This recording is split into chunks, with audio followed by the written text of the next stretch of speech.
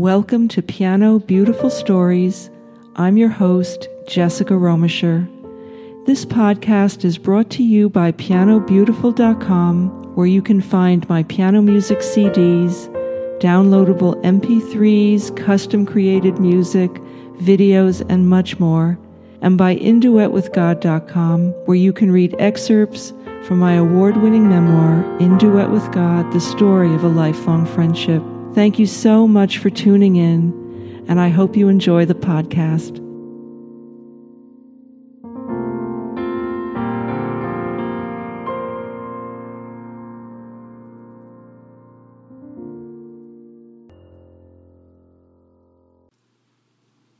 This is episode 5 of Piano Beautiful Stories.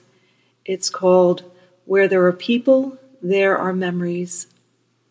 This episode is an interview that was done with me by Gary Goldberg on his In the Spirit radio show on WRPI.org in March 2016. Gary is one of my very favorite radio hosts, and he always brings out the very best in people. I hope you enjoy the podcast. Jessica Romisher is with us, pianist and author.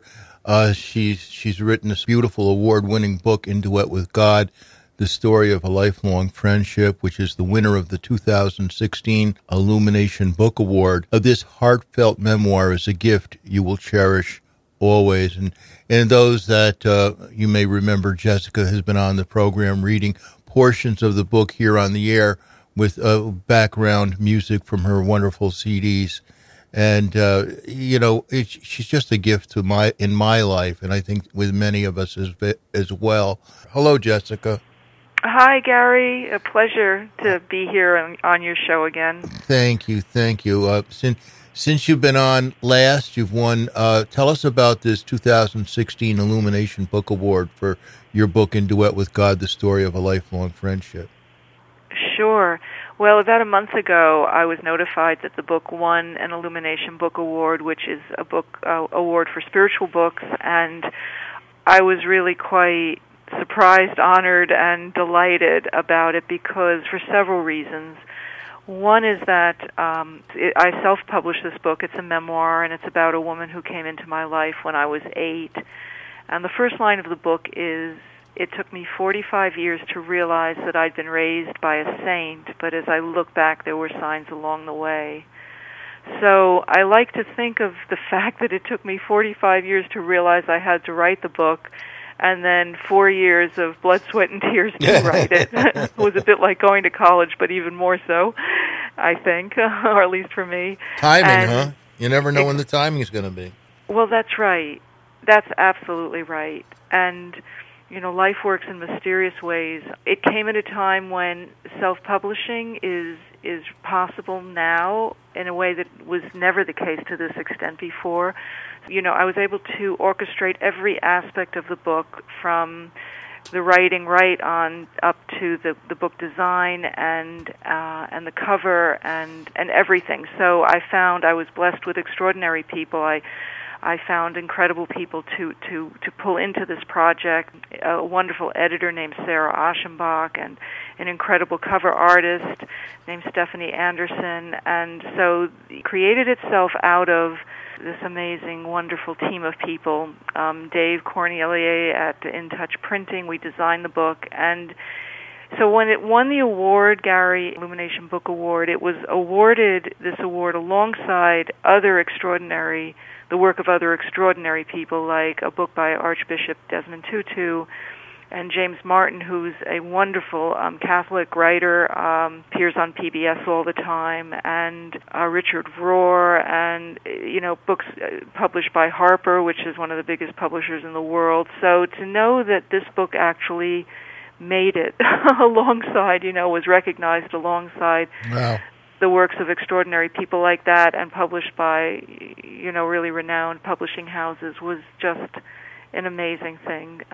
And it is a heartfelt memoir that seems to really touch people. So the fact that it's been starting to get more recognition because of the award, I'm just delighted, because I just feel to be able to share the story with people is one of my greatest joys. In that relationship, and I think all of us, it helps us to get in touch with who in our lives has really moved us and help us to recollect that feeling that we have with that person. You can feel it so strong with that relationship that you wrote about, you know? Yes, yes. You know, people have said that, Gary, and it was something that I hadn't even in myself anticipated when I was writing in the writing process. But people often come to me and say, I read your book, and it reminded me of this person who I hadn't thought of in years, or it reminded me of this experience that I had that had made this indelible impression on me. And this is the kind of response that I sometimes get, which is just a wonderful thing. And the title, In Duet with God, which is the title of one of your CDs, The Story of a Lifelong Friendship. To me, if you really look at this, duet is two, right? And it's you that seeing God in each other is the greatest gift we can give to each other, right? That's right. That's right. And that's what happened with you two, right? Yes, that's right. The woman who inspired the book, Gary, came into my life when I was 8. In the process of writing the book, I actually learned much more about her than I ever knew. I learned that she herself was orphaned as a child of 6 in the hills of Ecuador, and the journey that unfolded for her from that point is so miraculous. The fact that she ended up finding her way to me as a child growing up, so she was already a young woman, and I was growing up in the suburbs of New York, in Dobbs Ferry, New York, in Westchester County, and my family had broken apart. There were many hardships, and I was really much more bereft than I think I've realized for a long time.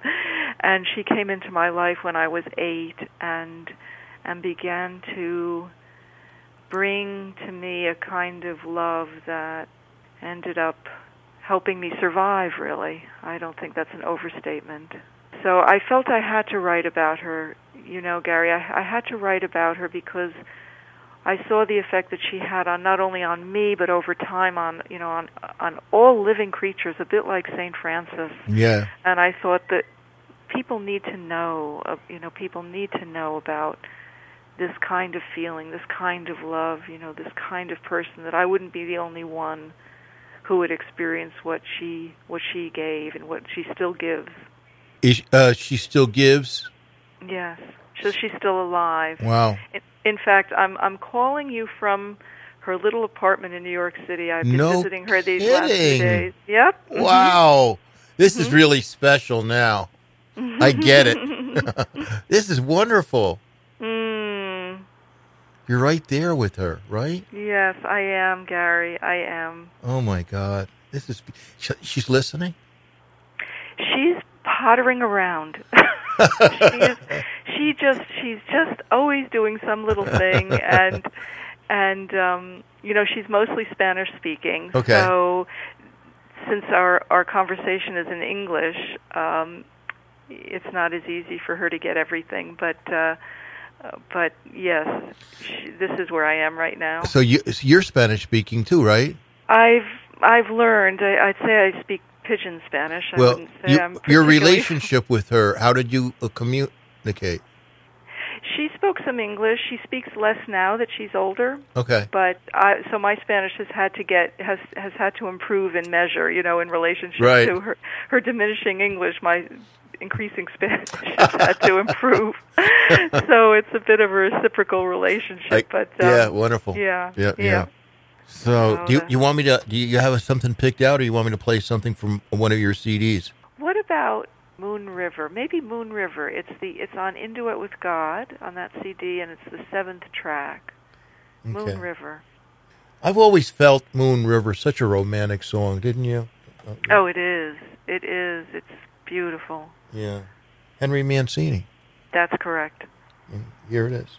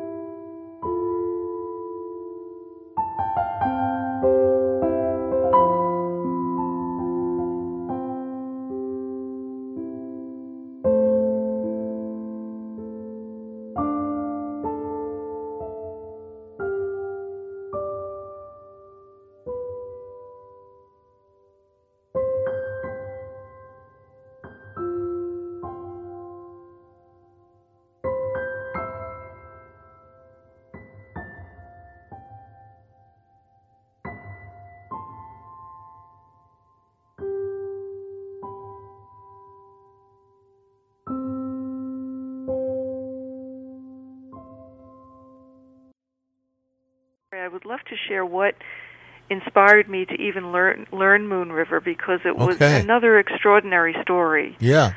A man named Bill said to me one day, as I was performing a concert residence, he said, "Well, do you know Moon River?" And I said, "No, I've never played it." And he said, "Well, you know, it is a beautiful piece of music." He said it's the soundtrack to a movie that was made in 1959 called Breakfast at Tiffany's, which starred Audrey Hepburn. And as you correctly said, the theme was written by Henry Mancini. And Audrey Hepburn, apparently, because this gentleman Bill told me this, I had no idea, said, heard the music, heard Henry Mancini's music, Moon River, and insisted that it be used as the soundtrack for Breakfast at Tiffany's, the movie that she was starring in, because apparently the producers or the director were not going to use it. And it was her insistence that ended up resulting in the fact that Moon River was used for this movie. The wonderful gentleman would go back into his memory, and he was a Vietnam vet. Okay, so he had gone through a lot in Vietnam in the late 60s and early 70s, and he says, you know, when I hear that music, it just opens my memory. He said to me, you know, I was in Vietnam, and he was so moved and so clearly deep in thought, and he said, you know, I fought in Vietnam, and there was a time we were fighting this was towards the end of the war. It was a very, very hard battle. By the end of this battle, he said there were people it was on both sides. It was absolutely devastating. And he said the Americans won the battle. He said, I can't remember where it was fought, but it was one of the hardest that we fought. And he said at the end of the battle, we were just there on the field. And over the hill, a Viet Cong colonel emerged, walking up towards us. Wow. And one of the gentlemen said, you know, shoot him. And my friend said, but looked, and William said, I as soon as I saw him, he said, as soon as I could see his eyes looking at me, he said, I knew he was not a bad man. He said, I knew there was a kindness. He said, I couldn't shoot him. So this Viet Cong colonel came up and, you know, with a white flag has clearly surrendered, and walked towards my friend and came up closer, and William said that he could see that this man was profoundly saddened by what had happened, and he looked in very broken English. He said, look at all these men, the Viet Cong colonel said. Look at all these men whose lives, who will never be able to live out their lives like this. Look at this. And he went over to a stump of a tree where there had been a little American flag had been placed, sort of victoriously, a little American flag had been placed. And the colonel went and took that flag, and he went and he waved it over his palm as he walked over each of the American men who had fallen in battle, and he waved that flag in a kind of prayer. And William, my friend, said he took the flag and he just waved it very slowly over each man, and then he returned it back to the stump of the tree, and then he looked at William one more time, and William saluted him, and he turned and he said, I'll take the bodies of my men now, and he went. And at the end of the story, as William was telling me this, so 45 years later, he said to me, you know, I always felt that if I would ever have a chance to meet that man in a bar, and we just had a chance just to simply talk, he said, I think that if we'd ever have that chance, we'd just be friends.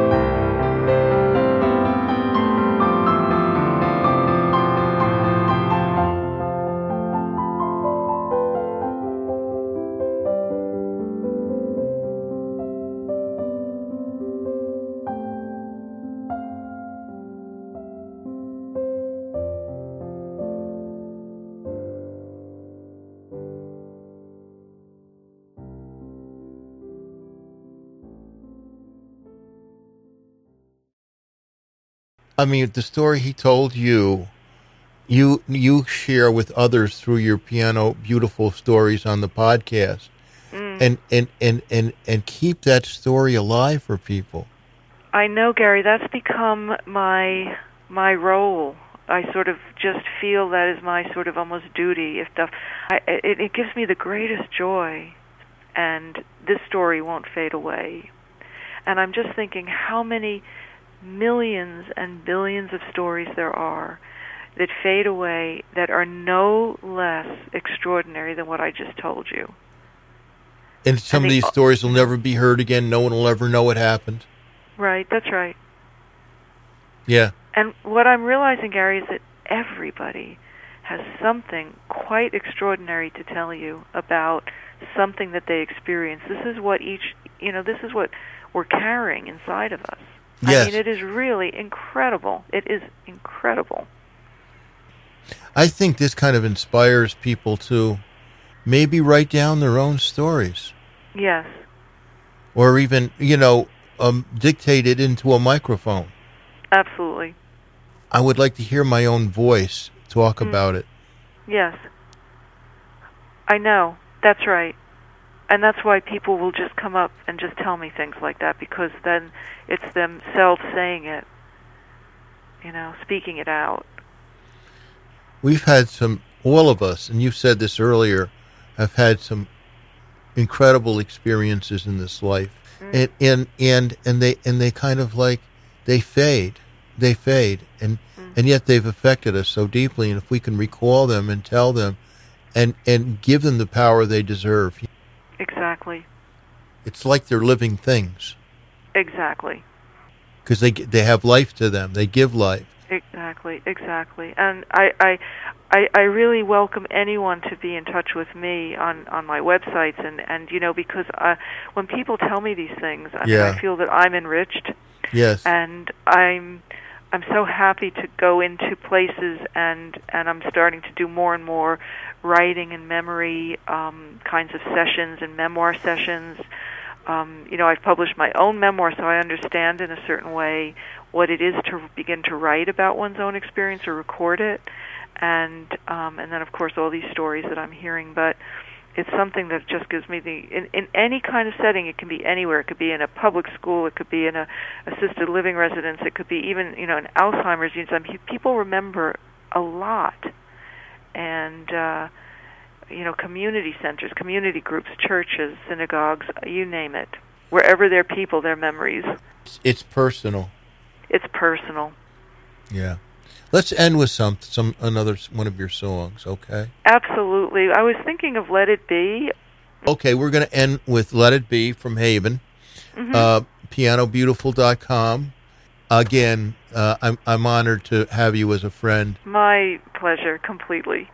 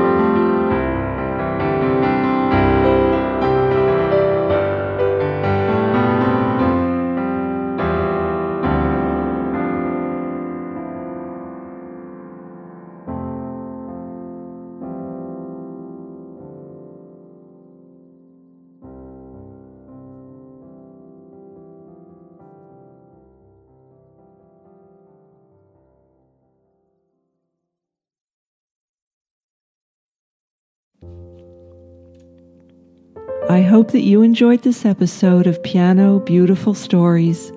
If you did, please subscribe to this podcast and refer your friends too. You can connect with me at pianobeautiful.com and the website for my memoir, induetwithgod.com.